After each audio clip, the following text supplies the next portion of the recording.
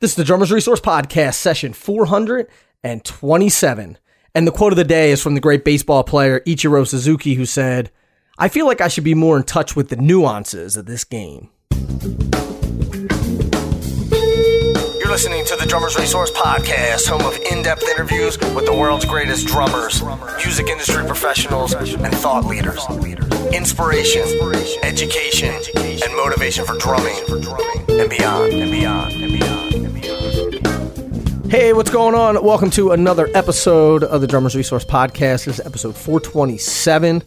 And man, it always blows me away saying those numbers. Anyway, thanks for being here. I do appreciate it. If you dig this podcast, leave a rating and review. That helps it show up higher in the search results, lets more people know about it, helps people get into the community that is Drummers Resource. And this episode is brought to you by Music Pro Insurance. And Music Pro has been around for 20 years, and they offer inexpensive insurance for musicians. You can insure up to $12,000 worth of gear for about $150 a year, which is amazing. Check them out by going to musicproinsurance.com, MUSICPRO insurance.com. You'll be glad you did. So let's get into this conversation. This is with my buddy Shane Theriault. Shane is the music director and guitar player for Hall & Oates, and he and I met through Brian Dunn, who I've had on the podcast. But also, I did an episode 419, which was the characteristics of a great drummer, and that episode stems from a conversation that Shane and I had together backstage at his show here at the Oracle Arena in Oakland, and the interview just. Not that it didn't go well, but we were distracted. We were sitting backstage and there was people coming in and out. We were sort of in this locker room next to a bath. It was a really weird situation. So he and I decided, hey, let's do this later. And so we connected again to do this interview. And the reason why I wanted to have Shane on, a couple reasons. One, I love him. He's a great dude. Two, he has played with some of the most amazing drummers in the world. When I say the most amazing drummers, I mean like Jim Keltner, Steve Jordan, and, Shannon Powell, Zigaboo. I mean, he's played with so many people, and I list all the people that he's played with in this episode, and the list is absolutely amazing. And we also talk about what he looks for in a drummer, and as a guitar player, what he's looking to hear and all those sorts of things. And I think it's important to round out that content to give you a different perspective than just hearing from drummers all the time. So again, I love him. That's really the main reason why I have him on here. He's an amazing guitar player, has a ton of insight, played with a slew of some of the best drummers in the world. And I thought that his insight would be very valuable. And I was right, because he dropped some knowledge on here. So without further ado, let's get into it with my man, Shane Theriault. Shane, what's happening, man? We're doing round two. Yeah, Nick, how are you, man? Long time no see, right? Yeah.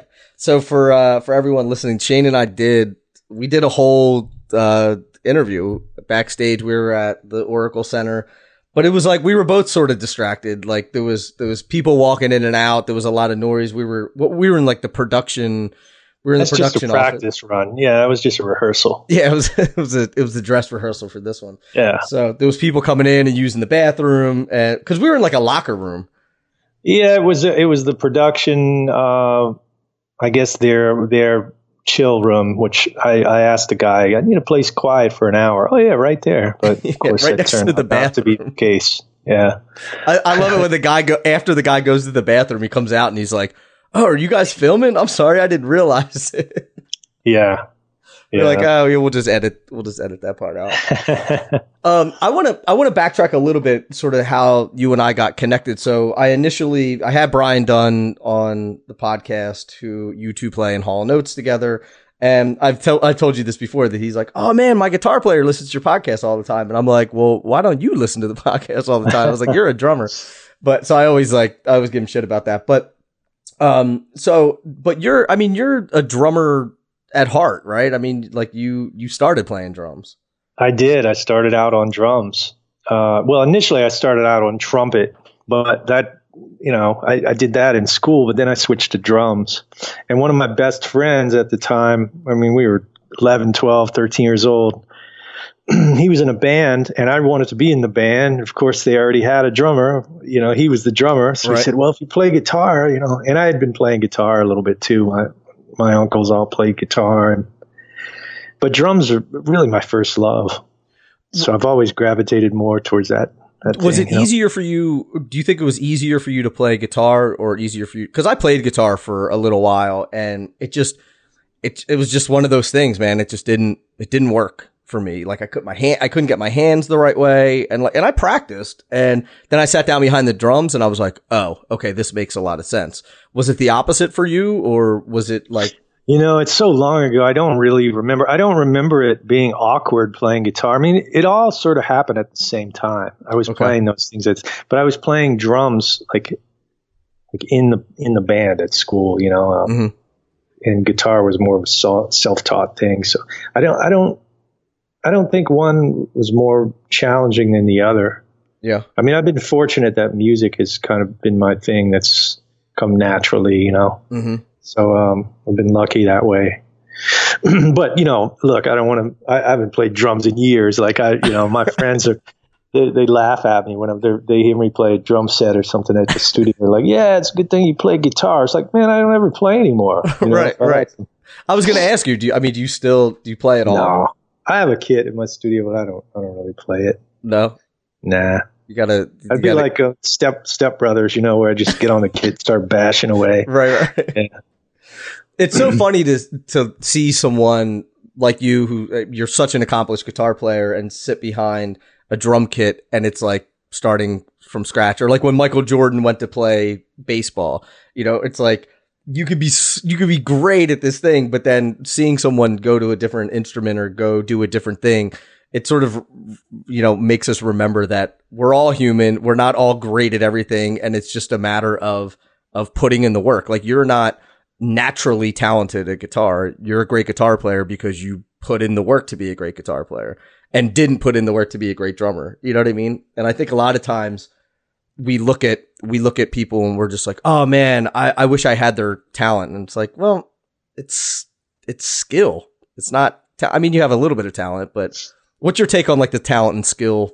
You mean like the 10,000 hour thing or whatever? Well, just the idea of like, I feel like a lot of people just look at someone and they say, oh, you're so talented. But I think talent is something that you're sort of born with, but then you have to develop that talent into a skill. Yeah, I would agree. I think you have a certain amount of innate talent or a gift or however you want to refer to it. And then it's up to you to develop it and how far you want to take it, Mm-hmm.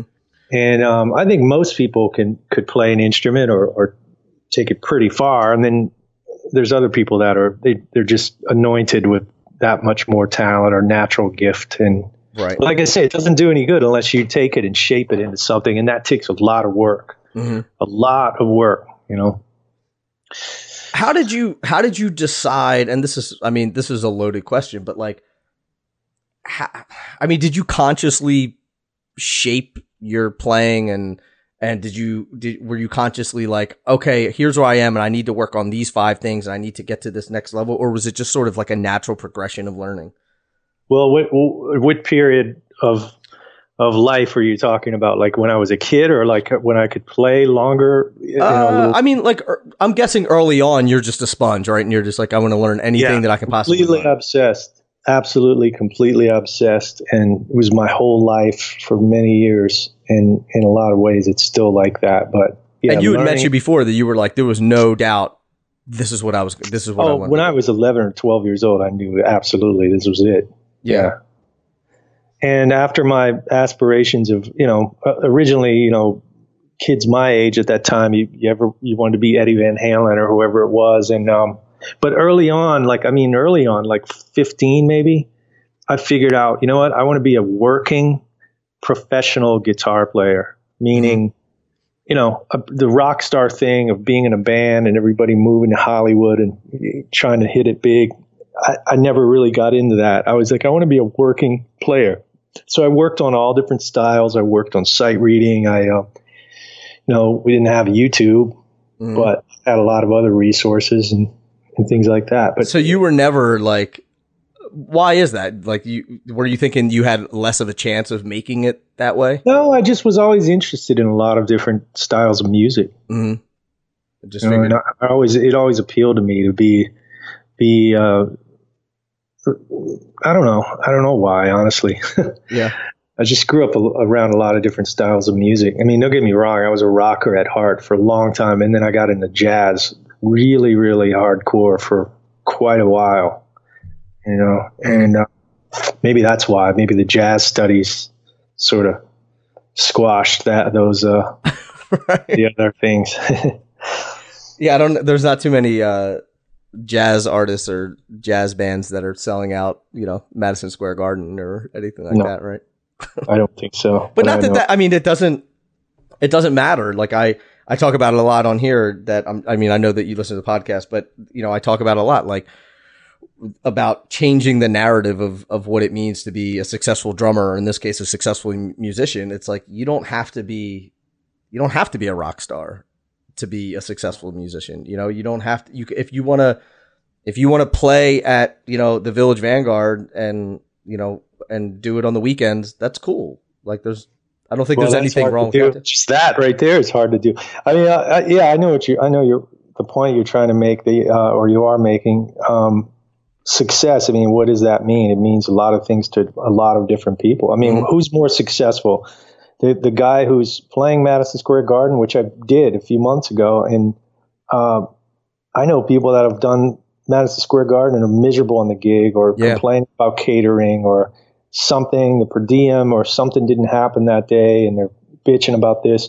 And then meantime, you know, say it's a Saturday night somewhere in Indiana at a little shitty blues club, there's a guy sitting in who just waited all week to go in and sit in at this blues jam, and he's having the time of his life. So who's more successful? The guys, you know what I mean? Like, yeah, I get it. Success, is it enjoying music or is it making a living with it? I mean, I can tell you, having done it all my life, it's hard to make the two meet. You have to get, one of them has to give a lot of times. So I don't know, when people say success, I mean, what is it? You know, I don't know. To me, if you're playing an instrument and you're getting paid and you're halfway and enjoying it, right, that's success. Because, you know, you could always be digging a ditch or something like that, painting a house, or that's work. You know what I mean? Yeah. And you know, the gig that you have now, I mean, from the outside, I'm sure like it seems like a good gig, and I know that you love that gig, but like it's still a job. Like there's shit that I'm sure that you don't enjoy about that gig, you know, like there's aspects of every gig that you're either going to not enjoy or really, really hate. And I know that you've been in some situations where like you absolutely hated. So you got to sort of take the good with the bad, right? Yeah, I don't know if I've been in too many that I've absolutely hated. I've been in some where I liked over others. But you know, the fact is, Nick, is I've been fortunate enough to be in a lot of great situations. You have to look at, you know, over time, your batting average. I mean, you know, I've been fortunate, and I've never had to really do a lot of touring gigs that I never wanted to do, you know? So that's, it's hard in this day and age. I mean, I don't want to get on this interview and start talking about the depressing parts of the industry. Right. I mean, we all know they're there, you know. It's extreme highs and sometimes extreme lows in this thing. It's not like punching a clock and where it's a steady thing. Sometimes you're like, I can't believe, you know, I just got to play a tune with, I don't know, Chubby Checker, the Twist, who are in Philadelphia, and Chubby Checker calls me and, hey, what key? We're doing the Twist. Like, wow, when would that ever happen? Or, I mean, there's a million of those kind of stories. And then there's like, you know, the downer things where you work on a record and put your heart and soul into something in the studio, and then it comes out and they don't use any of your tracks. A different producer comes in and replaces everything. Right. And that's like a crushing blow. That's what I mean by a low, you know? You still got paid for the session, but it's never going to see the light of day. You know what I mean? Yeah. Or it gets shelved and then, we're going to release it later, and then it just never comes out. Many times. Yeah. So I guarantee you, a lot of the heavy hitters you've had on your show, it's happened to them too. You know, it's just what happens, you know? The interesting thing, I think now, we talked about this a little bit when we were together last week or 2 weeks, however long ago, a couple weeks ago, the idea that more people are going to see music now. There's more people going to see live music than ever before. And I think that for guys like you and Brian Dunn, who we were talking about earlier, and session guys, touring guys, that's great because your work is on the road, you know. But and you guys are live players, and if there's no live gigs, then then what? Well, Hall & Oates is a little unique because we're not really. It's not a lot of road gigs. We probably only do about 30 shows a year, 35 shows a year. Even this big arena tour that we just did, I say big because it's the most dates they've done in years. That was like 38 dates, which is nothing. Yeah. Well, I was going to say, but Daryl and John are historically not touring guys. Right. Well, that's the appeal to this gig for me because I don't like touring and I try not to do it as much these days.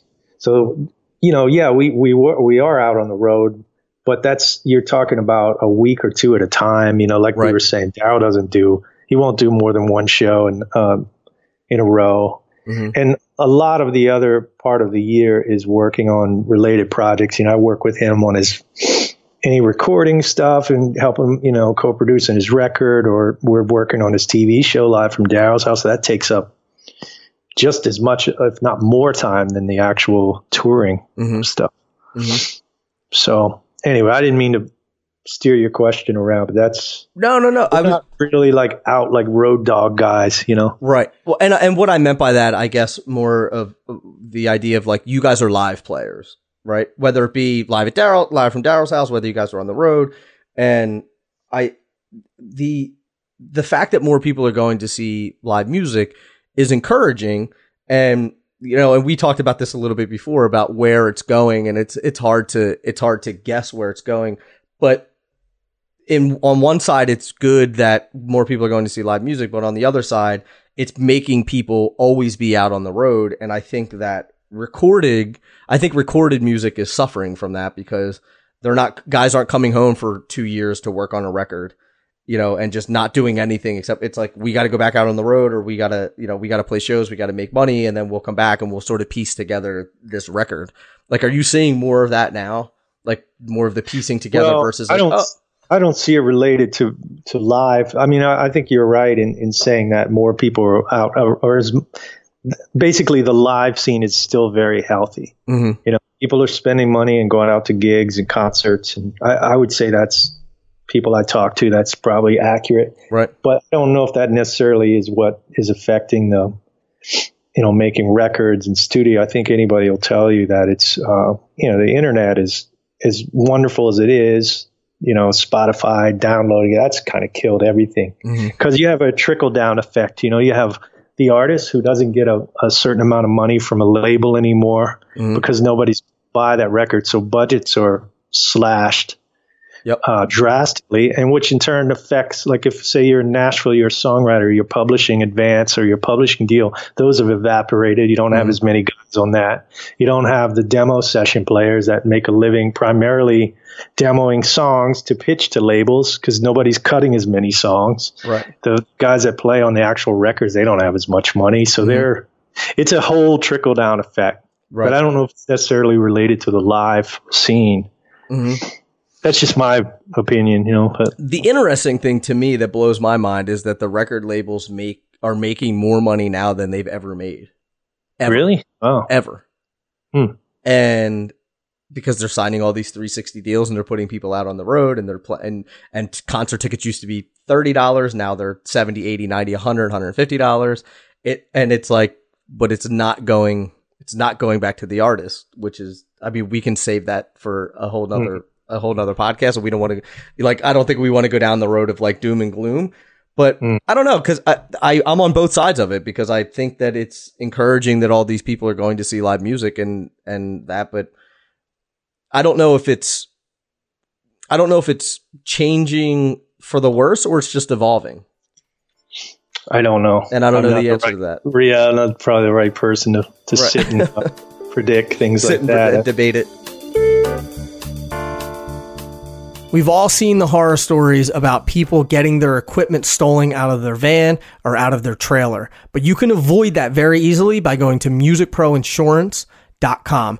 They've been around for nearly 20 years to provide convenient and affordable insurance coverage for professional musicians. And they protect against everything: theft, even if you leave your vehicle unlocked. Also, fire, hurricane, earthquake, water damage, even if you accidentally break your gear. The best part, you can insure $12,000 of gear for like $150 a year. Tell me that's not worth it. They can also insure higher amounts than that. They can insure classical instruments and things like that. And it's very easy to do. Go to musicproinsurance.com. You can get a quote instantaneously, but it's $150 a year for $12,000 worth of equipment. You can either pay now or pay later. And I'm telling you, you will be kicking yourself. You'll be hearing this message in your head when you go to your trailer and all of your gear is gone. Head over to musicproinsurance.com and get yourself protected. There was an interesting thing when I was asking you about how you were developing it. One of the things that we talked about is how many great drummers that you've played with. So like you sent me this email and it's like, okay, Kenny Aronoff, Idris Muhammad, Zig, Jim Keltner, Richie Hayward, Steve Jordan, Steve Smith, Jeff Sipe, Johnny Vodakovich, Herlin Ryland, Stanton Moore, Kirk Covington, Sonny Emery, Brian Blade, Sean Pelton, Toss Panos, JD Blair, Tom Breckline. Like, that's a serious list of drummers that you've worked with. And yeah, it's just the bright. Yeah, I've been on some good gigs and been around a while, so you end up meeting and crossing paths with a lot of people. You know? Mm-hmm. There's a lot of other people not even on that list. Not on the list. And from the conversation that you and I had a couple of weeks ago, I actually did another podcast episode about what makes a great drummer. And it was based off some of the things that you were saying about, like, you know, the nuances, the stuff that they're playing, the attitude of the drummer, you know, being able to actually play less notes and really, what's the word I'm looking for? Like accepting the space between the notes and all of that stuff. But the one thing after we talked was, and it may be hard to talk about on a podcast, was I forget who you were working with, and they were talking about the washing machine. Oh, Art Neville. Yeah. Art was a keyboard player and one of the founders of the Meters. Yeah. Art used to, I think I might have said this on another interview. This is what you were talking about. It was when I went and auditioned for the Neville Brothers back in 96. It was the strangest audition I'd ever done in my life. And I'm watching, I forget one tune we ended up playing for hours. And Art Neville stood up and stopped. And he told the drummer, Willie Green, he goes, "Stop. You're not playing the right stuff. You know, look, this is your hi-hat. Look." And he started actually dancing. And he was moving his shoulder. He goes, "Look at my shoulder. That should be your hi-hat. All right, now look." And his other hand, he goes, "This is your snare." And he was like, "Here's your kick." And the drummer was like, it was so, I was just complete. I was, what page is this on? You know? Right. And I remember Art used to talk about two things: a secret groove and a washing machine groove. And the secret groove, I don't know what it was. He would try to tell this to Willie Green. It's like a secret groove. I can't describe it. And Willie would go, "Well, how am I going to know how to play it? You got to tell me." But I think what he meant was he would illustrate the washing machine groove, and he would do like a washing machine going back and forth, you know. And he was talking about the spaces in between the notes, the note, the silence, or the, you know, it's like the pushes that you don't really play, but you feel it, and that creates a pulse. And that's what he would talk about, because Zig has told the same thing to me a bunch of times. Yeah, it's like a washing machine. And when you hear some of that meter stuff or anything, man, with James Brown or it doesn't even have to be funk. When something locks in and it just feels good, if you study it enough, you'll find these spaces in there that create that effect almost as much, if not more, than the actual notes or, you know, the playing. It's the spaces that create that thing, you know? So yeah, that's what Art was talking about, a washing machine groove. Nice.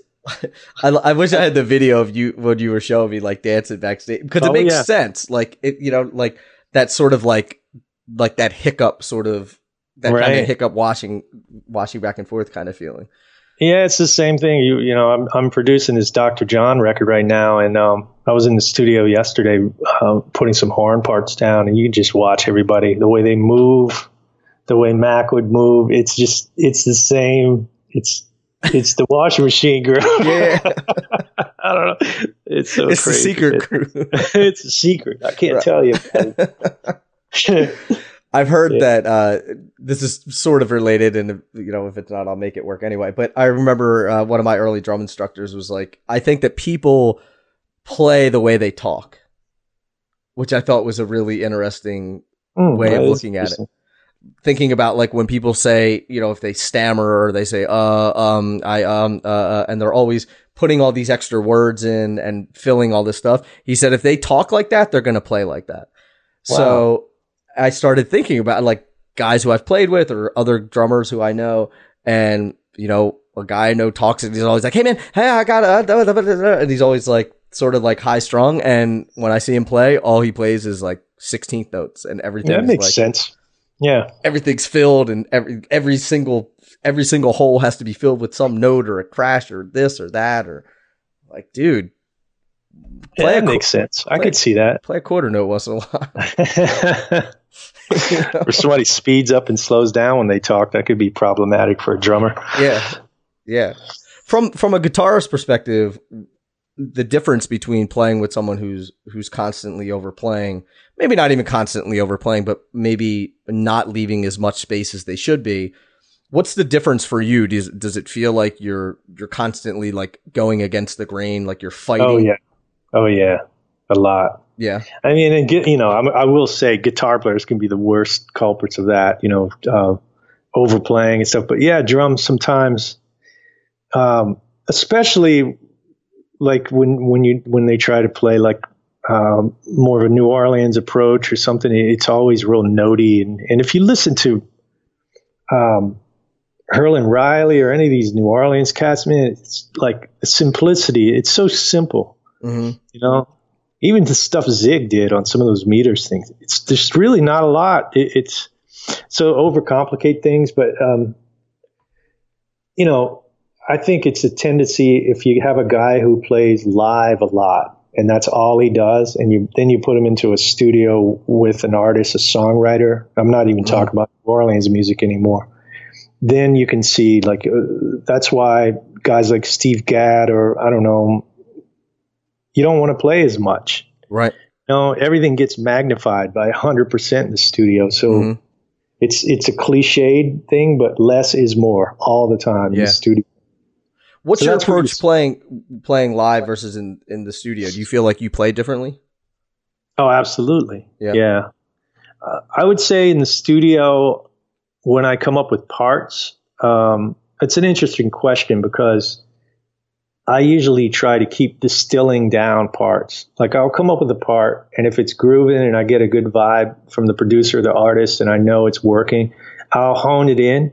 And sometimes I'll just I'll distill it even more to where it's just enough to what you need. And a lot of times that's way more effective than playing the whole verse or the whole, if it's a syncopated 16th kind of muted little thing or something, sometimes you can chop it in half and it works so much better. It just speaks more. Yeah. Whereas live, you can go for more stuff. You can react more. You can push and pull a little more. I can play aggressive, a little more aggressive. Depends on the artist. Depends on the style. And I was going to say, I would imagine that you even play differently, like on the Live at Daryl's House stuff versus at the Oracle Arena. Like you're playing, and this is just me guessing, but you're probably making more sort of grandiose statements in a bigger venue than you are playing live at Daryl's. I know, like for me as a drummer, all that little like intricate shit that I would play like in a smaller club or something like that. When we're in front of 15 or 20,000 people, I'm like, I can't play all that stuff. Nobody's gonna hear it anyway. Well, yeah, that's a good point. I mean, on Live from Daryl's House, it is a live show, so it's recorded. So, but man, it's done so quickly, and there's no rehearsals. And I'm lucky if we get 3 takes at one song. It's usually the second take where everybody makes it through, right.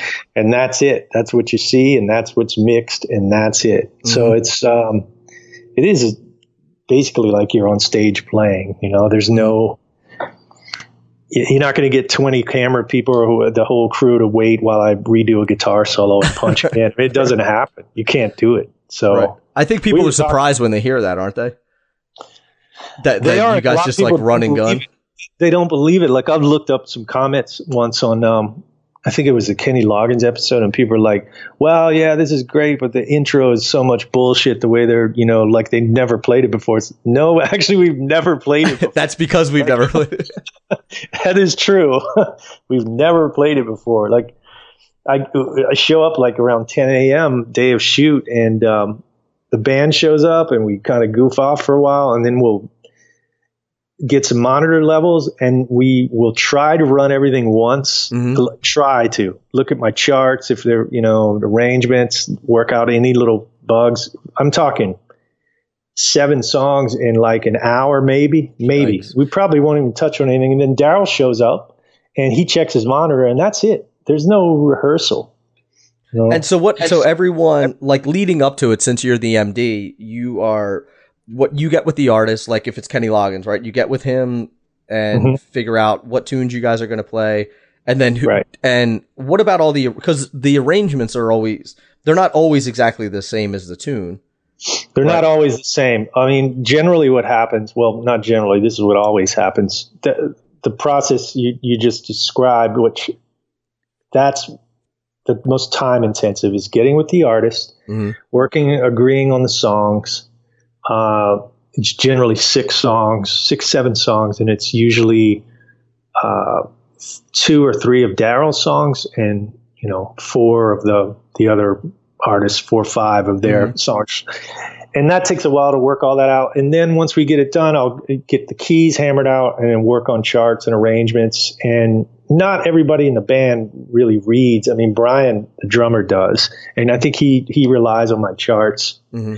I'll tell you one thing, since we're talking about drum, it's a drum podcast. The thing I like about Brian, because we've played with a lot of different artists, in a lot of different, heat of the battle moments, right? A lot of high pressure situations, basically.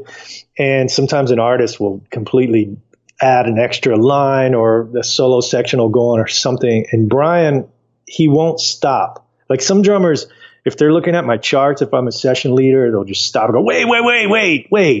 Okay, bar 41. This is, this is different. Can't do that. Right. You can't do that. Like the artist and Daryl would just completely flip out. And Brian will look at me and he acknowledges that something is different, and he'll just make it work. Right. Like he always saves it. That is a great quality that I wanted to point out. Just not overreact. Just figure out a way to make it work. You're keeping time. That's your job.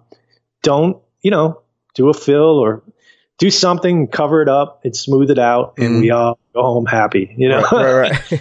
So, but anyway, I write the arrangements, and I'll get together with Daryl the day before, and Daryl has all his ideas, and I send that stuff to the band a couple of days before, the charts and things, MP3s, and everybody does homework on their own, makes little notes. And that's it, man. We get together and hammer it out, and that's it. Well, like when we were doing, Cheap Trick was on the show. I don't know if Brian ever told you, it was so loud. I mean, it was basically the whole band. It was Cheap Trick without Bunny Carlos. Right. And so Brian's playing drums, and he's set up across the room, and Rick Nielsen's got a Marshall. I have a Marshall. Daryl Hall has a Marshall. I'm talking Marshall stacks. And it's so loud. Rick, like, this is some old school rock and roll stuff.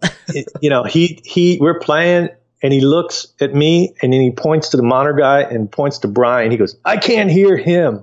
I can't hear the drums at all. So, could we all turn down? Yeah, we could, but no. So turn the monitor up. Louder in the monitor. Yeah, it's more volume. That's the solution to everything. So it's a total Spinal Tap. Like, this goes to 11. Yeah. Anyway, that's how the show has worked. And have there been any just like times where you guys just fell on your face with it, and no, or like something wasn't coming together, or no? We've always pulled it together. It's funny, man. I did an interview with Sammy Hagar last week, or week before, right after I saw you. And Sammy was talking about when he was on the show, we did a tune called what is it called? Sexy Thing, or so. It's a Chicken Foot song. The band he has, Chad Smith and Satriani, and we did the song on Daryl's house live at Cabo, and we just ran through it once. We didn't even get the intro right. We didn't even finish the whole intro. And Sammy came in singing, and Daryl came in singing, and cameras are rolling, and Daryl goes, "Well, that's it, one down." I'm going, "No, we didn't even play the intro." Yeah, but that ended up being the take. Like things like that happen where it's not really a train wreck, but it could have been, in my opinion, horrible. Yeah, I guess. I mean, you're dealing with such the whole song. What's that? Could have at least played the whole song, Like, I'm all for keeping it raw, but can we start from the beginning together? We'll just play the hook and the verse and be done. That's it. Yeah, man. Come on. That's all people want to hear anyway, Well, I mean, you're dealing with all the people who you're dealing with are all such seasoned pros, like it's got to be like a little nerve wracking, but at the end of the day, you're like, these guys, everyone can do this. All these people have played with thousands of different artists, and Oh, our band is very tight and very versatile. Yeah, we back up a lot of people. Yeah, Daryl has a lot of confidence in us. He's like, we could play with anybody. And yeah, we probably could. Yeah, at least nobody's afraid to try. Yeah, you might as well, right? It's music. What's the worst that can happen?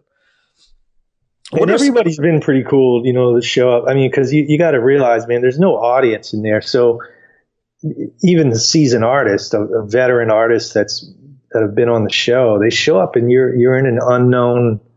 You don't have any of your people around. You don't have your band or your guys, and you walk into a studio with cameras right in your face, and it's like, okay, let's play these songs. Right. And it's completely different interpretations and oftentimes different arrangements and new arrangements. And it can be a little intimidating even for the most seasoned icon or whoever is on that show, And I think that, and not that what you guys are doing isn't difficult, but it's got to be harder for the people who are coming in. Cause like you're used to playing with all these guys. You're used to playing with Daryl and Brian and everyone else. What these guys are just walking in, like you said, it's like, they may not know any of you guys, and it's like, okay, hi, nice to meet you, hit record.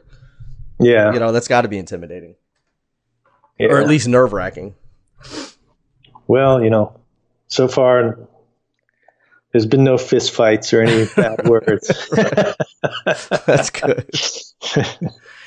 Talk to me a little bit about what it's like to work with Hall & Oates. I mean, they're arguably the most successful writing duo of all time, and they're icons. Like I grew up listening to them. I don't know if you grew up listening to them, but I'm from Philly, they're from Philly, so I have that connection. But like there's got to be not only just the stories that you hear all the time, but just like the history of those guys and all this stuff. Like I was listening to your podcast where like Daryl, they were going to interview him, or they were going to have him audition to be the lead singer of Guns N' Roses, wasn't it?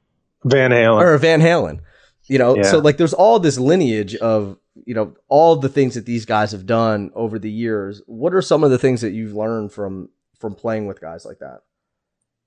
Well, they don't, one thing I really like about John and Daryl, I mean, obviously they're legends and they're great performers and great musicians. A lot of people, Daryl is a great musician. He has a great ear. He has a really wide harmonic palette. I mean, he knows all these hip voicings, and he knows voice leading to get a little technical. And Oates knows the same thing on guitar. I mean, that's what people don't realize. And there's a reason those songs sound hip, and the chord changes are a little different, and a little bit of Philly and R&B and stuff. So you guys talked about a little bit about that, where he'll throw in like a minor, right? Like he'll throw in some like minor voicings or something like that to give it a different vibe. And I'm getting out of my depth now when we start talking about like guitar minor and major and all this other stuff. But I know that you guys were referencing that when Daryl was on your podcast. I mean, I don't know what I'd say I learned from them. I mean, it's more of a vibe thing, man. Once But I will say what I really like about them is they just give us complete freedom. I don't think Daryl's hardly ever told me anything. Really? Not about parts and things. No. Oates has a few times early on, because we were playing both guitar and stuff, and maybe you do this and I'll do this, or why don't you come up with something? But I could count on one hand. Right. I mean, that's in 5 years and a lot of gigs and a lot of musical situations. So they like having good musicians around, and they trust them to do their thing, So that's one thing I really like about the gig. And, you have to respect that. I mean, you can't go crazy and, right. Kisses on My List. People want to hear that guitar solo. You can sing it, everybody can sing the song. It's like Hotel California guitar solo or something. You don't want to go shredding over it, right. Your own interpretation. But, so I don't know. I think your question is, what have I learned from them? I don't know, man. It's more of a vibe, like absorbing. I don't know what I would say learn from. I mean, obviously I look at greatness. I mean, they're just, right. You watch them on stage and the way they click and sing together, and it's just history, so many years. So yeah, it's amazing how the two of them ended up working together anyway. Like, they're totally two different sort of styles of music, right? Like Daryl's more of like the R&B guy, and I know he was really into like prog and all that stuff. And John Oates is he's basically like a folk singer, right? Right. Yeah. And John Oates is definitely, that was more of his baby food. It was like Mississippi John Hurt and all of those kind of old Delta blues guys and folk guys. And right. And Daryl comes more from, R&B, doo-wop, that kind of thing. Mm-hmm. Yeah. I think that a lot of times when we end up playing with people who are older than us or who are more accomplished than us or whatever it be, I think as younger players, we get into this mindset, and I know I did this when I was younger, that I was trying to prove myself versus trying to learn from the situation. Like you said, like the vibe, right? You're seasoned enough now where you're going into the situation when you start working with them where maybe there's not a lot that they're going to tell you, but that vibe, you're going to take notice. You're going to sort of put that in the back of your mind while you're playing with these guys. This is probably such a hard question to answer, but like, is there a way that you can suggest people be open and aware of those situations that they're in versus like trying to say, hey, look at all the stuff that I can do and be more or less egotistical and sort of being open to like what's going on and absorbing that to have that influence them as they move through their career? Again, that's probably a very 100%, but I mean, a lot of it is psychology, and you want to give the artist what they want. If you're hired as a sideman or you're hired on a session, that's why session players, they have good time, they have good tone, good feel, but you have to learn how to read the artist's mind in a way and suggest things to them in a way that is not intrusive, and that depends on the artist. It totally depends on the artist. I mean, I'm telling you, John and Daryl, are a certain way. But somebody like Ricky Lee Jones, who I was in the studio with for a week and did a record with, is completely different. And, the stories are legendary. You can look those up. Right. She's not at all, shy about telling you what she wants. And in somewhat abstract terms, like, when I sing about the river, I want it to speed up and I want this and this. You have to learn how to interpret an artist, and that just comes with experience. And then sometimes you might just get a vibe from a certain artist like Ricky or something where, you know what, she's got her vision. It's not going to do me any good to suggest that I do this. I'm going to go with what she says, and I'll just keep rolling along until the produce. So it's all depends on the situation, man. Right. It's just learning how to interpret an artist's vision. Now, sometimes, somebody's going to hire you, especially if you've got a little bit of clout. you don't want to go in there and ask everything. Well, what do you want me to do? How about this? What about this? That was one of the early lessons I learned doing recording sessions.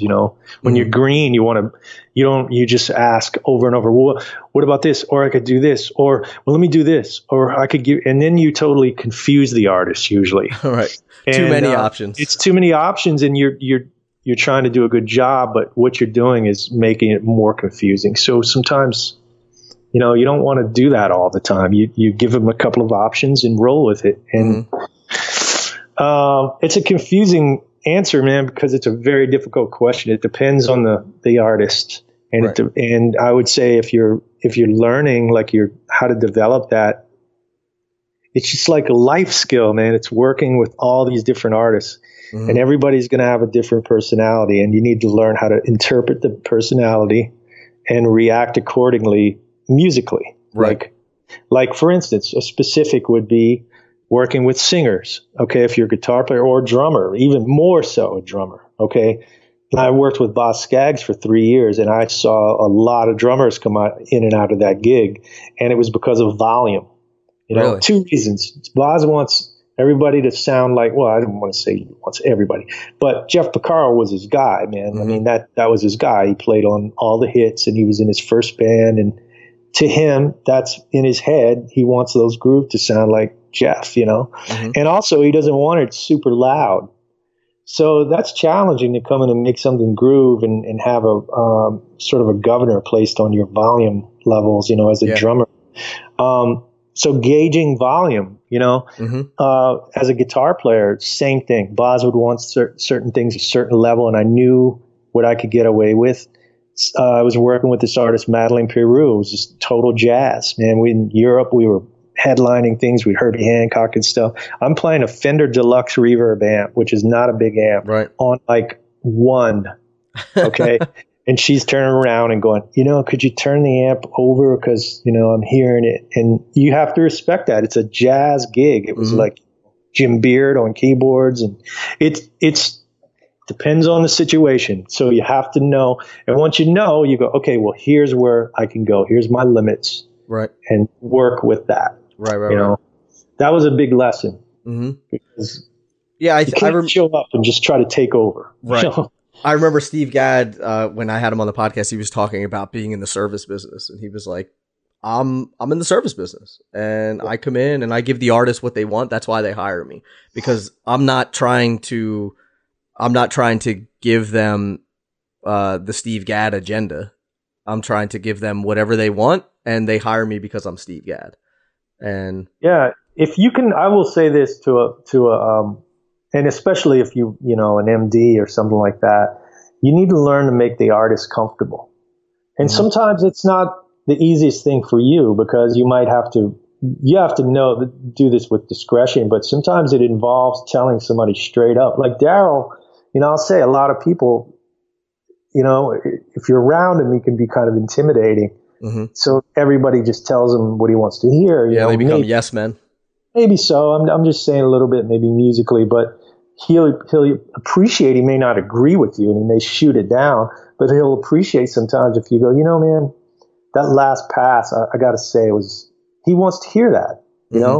Not everything is perfect, and an artist needs to hear somebody they trust give them an honest interpretation of something. And that's what makes a great producer, and on any scale, even that's a hard question, Nick. You're talking about, it's just experience, No, I think that you answered it really well too. Because I think, a lot of times we're trying to prove ourselves, and I think that a lot of times the best way to prove yourself is to sort of, it's like, don't be the loudest guy in the room, be the quietest. Listen, learn, read the situation correctly.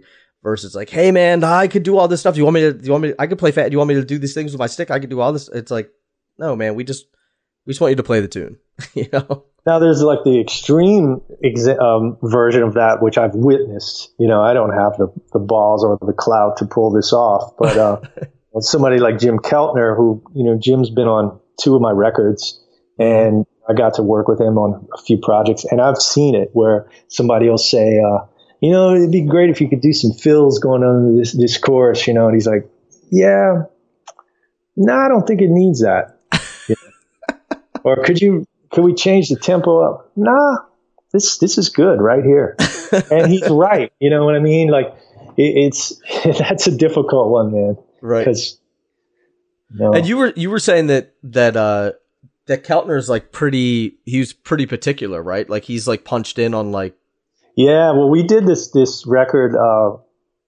Here's another one of the great records that should have been. It was a record for Jewel. Mm-hmm. And this was like 10 or 12 years ago, and it was a bunch of old Muscle Shoals guys. It was Spooner Oldham on keys, and Ben Keith was producing from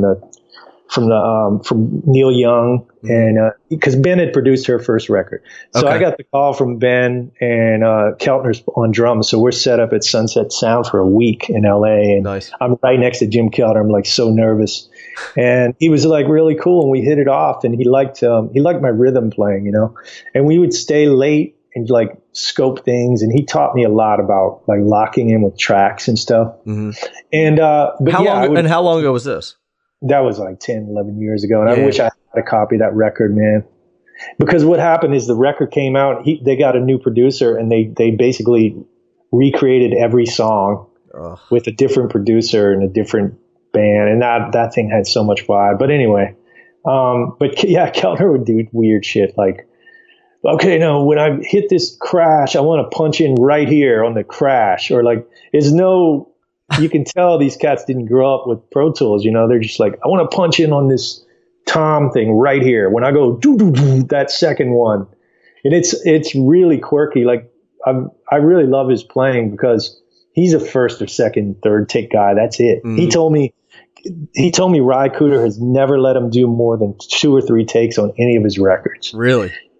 And I mean, it's usually like the first or the second take are the best anyway, because then you start overanalyzing and trying different things. And next thing you know, you're like playing a different song. Somebody like Jim has got so much vibe, and I remember the producer and Ben, rest his soul, he's gone now, but I remember him, and these guys had played together since the 70s with Bob Dylan, and he would say, well, Jimmy Lee's got to know we ain't making a damn drum record, he's got to finish this shit. It was just funny watching him, like, well, I just want to punch in this thing, it's funny, man. I love it. Yeah, he's quirky would be a better word for Keltner, and his playing is and his groove is just fat, man. Wow. Yeah. Who's your guy? Who do you think's the funkiest? Funky, like what kind of funk? New Orleans funk or what? Or maybe just the groove, like the groovinest guy. I mean, Keltner's up there, man. Yeah. I mean, and Zig, I've done a lot of work with Zig, and I'll tell you another one. We rehearsed. We did this tune. What's that tune? Is it Blue Wind or one of those Jeff Beck tunes? What's that tune? I used to play that tune. You know that tune, right? I know exactly what song you're talking about. I can't think of the name of it. Yeah. Well, I used to play that in a trio for years. We did that with Zig. We rehearsed it with Zig. Man, you should have heard Zigaboo play that tune. Really? I'm talking like across all the bar line kind of shit, like all that's, it was like, it was badass. And we rehearsed for this gig, and we were doing the set list that night. And I said, Zig, what about that Jeff Beck tune? He goes, man, I don't want to do that. It's like showing off. And I'm like, are you kidding me? That's some bad shit. But we didn't do it. But somewhere I have a recording of it. Yeah. Yeah, Zig's up there too, man. I mean, and I don't know. There's so many, Nick. There's so many great drummers. And I like reading, drum magazines. I get like totally inspired by drum. I mean, living in New York most of the time now, I hear so many great cats, man. Yeah. I love hearing all these stories because I think it's a different perspective of someone who either has like gone in to take a lesson with these people or just met them or talked to them, because I think that it's whether people realize it or not, if me and another drummer sit down, there's sort of this like agenda, right? And it's like somehow it has to be in this sort of drum box. But for Right. you as a guitar player talking to a drummer, I think that that conversation goes differently, but you could still pull out all of these great things. And then you get to see them in their natural element. Like there's not a lot of times other drummers get to see other drummers recording records or anything like that. You're like our inside guy. Yeah, Blade's great. Yeah, I mean, it was funny, man. I did this gig once with, it was Johnny Vodakovich and Idris Muhammad, two drummers. And that was so much fun. And after the gig, we were in the dressing room, and Idris, he had on like these crazy, like, I guess they were women's big old red sunglasses, like from the, Dollar General or something, like big old huge glass. And he lost his glasses. So we had to hold the gig up till he could find the glasses. Then we did the gig. And then after, and there were sunglasses. Then after, he was the nicest cat. And then after the gig, we were in the dressing room, and everybody's high-fiving and stuff. And Idris goes, man, I can't wait to go back to my room, draw me up a nice bubble bath, roll me up a weed, and think about all this music we just made. It's amazing. His name was Leo Morris, and he grew up on the same street as the Neville brothers. And he's the one that introduced Aaron Neville to his wife, Miss Joelle, who passed away probably 10 years ago. Oh, really? Together. Yeah. Huh. Yeah. He's a funky drummer, man. Idris, we would email back and forth about having him on the podcast. And, which obviously, we didn't get to make it happen, but he would always want to do it at 3:00 in the morning. I'm like, can we do it any other time? He'd be like, how about 3 a.m. next Tuesday? I'm like, no. I'm like, is there any time earlier in the day? And he'd be like, how about Wednesday at 3 a.m.? I remember talking to Zig about, we were working on Daryl's record. We were trying to get that Alan Toussaint, C. Saint sound, his studios in New Orleans, like that 70s kind of sound, that real dead sound. And I said, Zig, man, I was trying to get these drum sounds the other day. How'd you do those? And he goes, man, we used to just put like maxi pads all over the drums.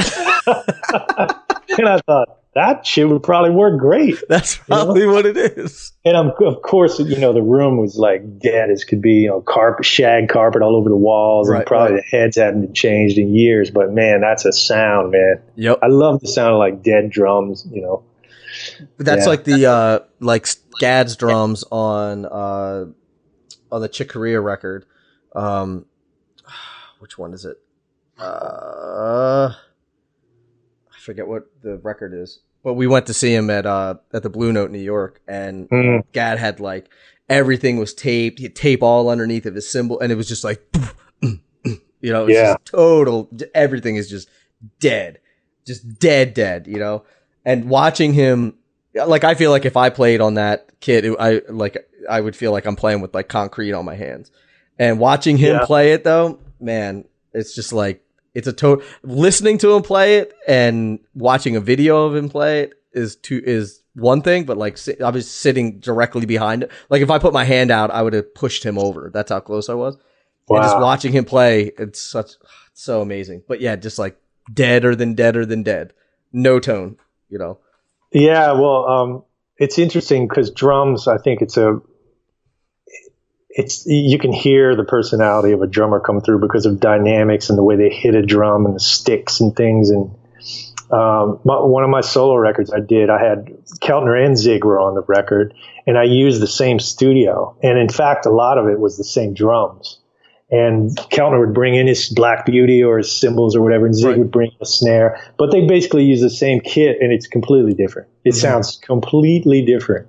Really? Zig hits really hard, man. And he uses traditional grip, and he whacks the shit out of a snare. And he doesn't seem like a guy who would hit that hard. It's pretty hard. Yeah. Where did you record that record? In New Orleans or? All over the place, but those two drummers I did in LA at a place called what is that place? It's an engineer named Johnny Lee Shell, and Johnny Lee is a guitar player also who used to work with Bonnie Raitt and B.B. King. Great guy, and he has a studio. Ultratone. Sorry. Okay. Ultratone, and it's in Studio City. And A lot of people recorded there, like Taj Mahal and Little Feat did some stuff. It's just a little studio behind his house. But man, Tony Bronigal, you know him? He's I know that name. Guy. What a great drummer. And Tony left his kit there, and like Keltner records there and Tony records there, and they tweak stuff and just leave it. And it's like the best sounding shit ever because they just come in and out, like do it and they just leave their best stuff there, and it just sounds great. So yeah, that's where I did it. Speaking of little studios, it was when I lived in Hoboken, there was a studio there that I didn't even realize that was there until after I left. And Hoboken is like, I mean, you've been to Hoboken before, right? Have you ever been there? I don't think I ever have. I've seen it. Dude, it's tiny. It's 1 square mile. And there's a studio there that like everyone is recorded there, like Neil Young, Dave Matthews Band, all these other people. And I'm like, how did I live in this town for 7 years and never even knew that this studio was here? And all these great records came out of it. And I don't know. I'm just pissed that I never got to find out about it. But there's always these little gems in all these, all these neighborhoods or wherever. Oh yeah. Like, who's the guy, all the Verve or Blue Note stuff, the Rudy Van Gelder studio in New Jersey. It was like a house or something. Yep. All that. Yep. Daniel Lanois recorded the Neville Brothers and Bob Dylan, Oh Mercy. That was before he had his studio Kingsway. That was done in a house, like in a neighborhood. There's a place in New Jersey that's for sale right now that's a studio, and I think like the Stones recorded there and all these other people, and it's like it's just some unassuming, like it's a house. It's just, I'm wondering if maybe that's the same place. Yeah. I don't know. Oh, this place is in Rudy Van Gelder. Yeah, maybe so. Yeah, I don't know where it is. I wanted to ask you, I know we're sort of jumping around a little bit, but one of the things that you had talked about how you're sort of playing and the trajectory of your playing changed. And you said things sort of opened up for you when you were playing with the Neville Brothers, right?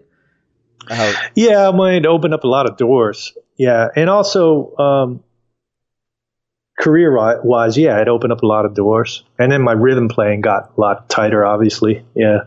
That's what I was going to ask you about. What was the difference? Was it the vibe, or was it something that someone consciously told you was like, hey man? Oh man, it was all of that all stuff. The above.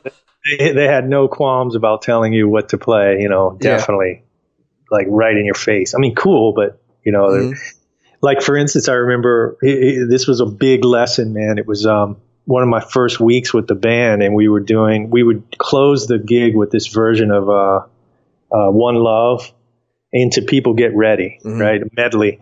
And I had to kick off One Love. It was like the skank guitar, reggae. It was like complete cold with like hi-hat and guitar. And I'm kicking off this huge band, and it just kind of sucked. You know what I mean? It was okay. Who was playing drums?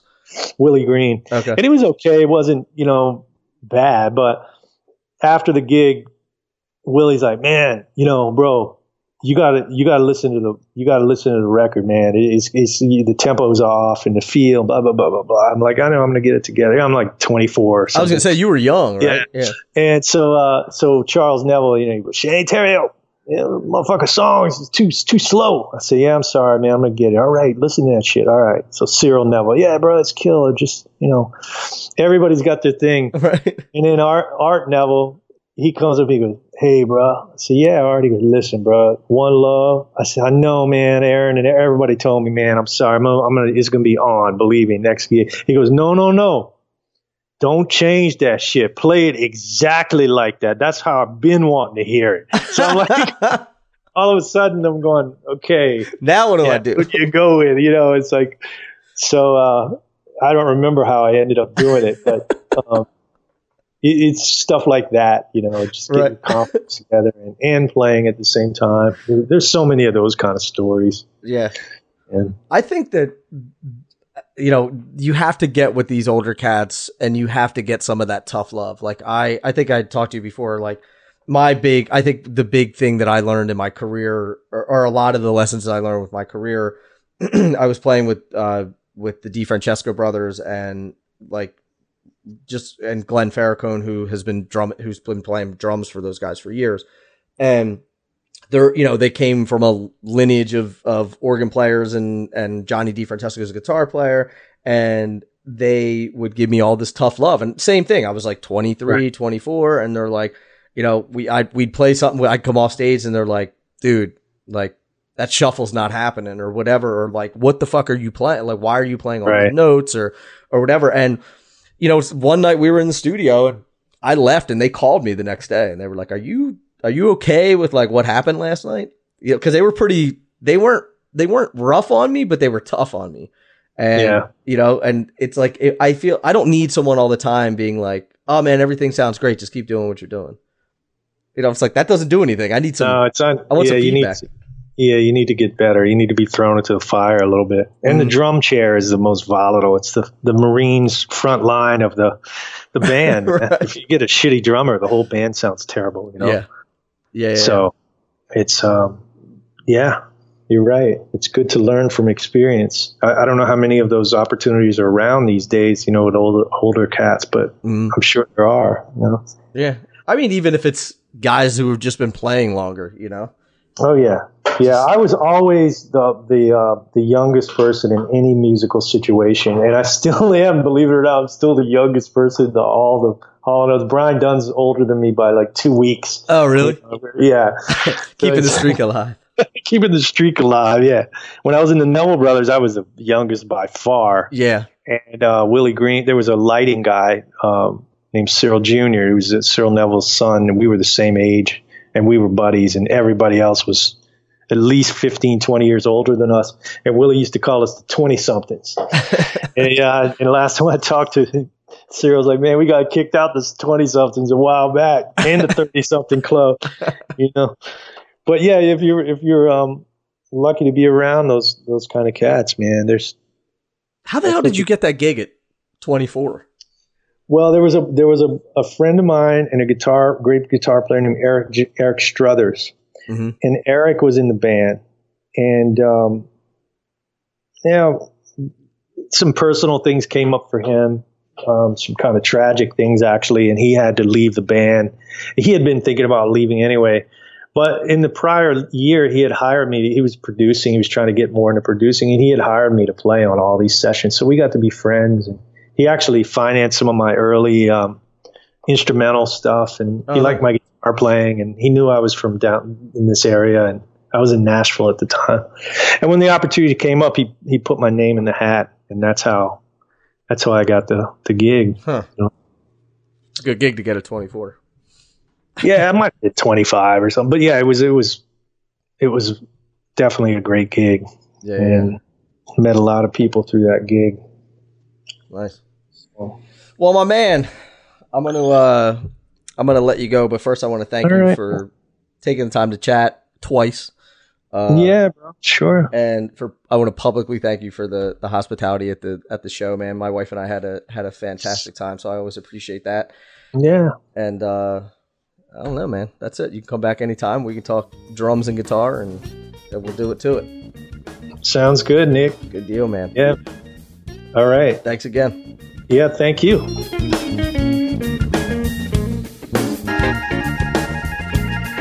That's my main Shane Theriot. Be sure to check him out, and also be sure to check out his podcast called The Riff Raff, and you can just go to ShaneTheriot.com. That's THERIOT, ShaneTheriot.com, and he talks to, it's a music podcast, so he talks to guitar players, drummers, you know, bass player. He talks to everyone, and it is all people who he's played with, and the cool thing about it is they sit down, they play, they go over tunes, and he's had some amazing guests like Daryl Hall, John Oates, he's had Johnny Vodakovich, he's had George Porter Jr. from the Meters, Mike Stern, Oz Noy, Sammy Hagar. He has had some amazing guests on there, so be sure to check it out. You can just do that. Go to his website, Shane Theriot,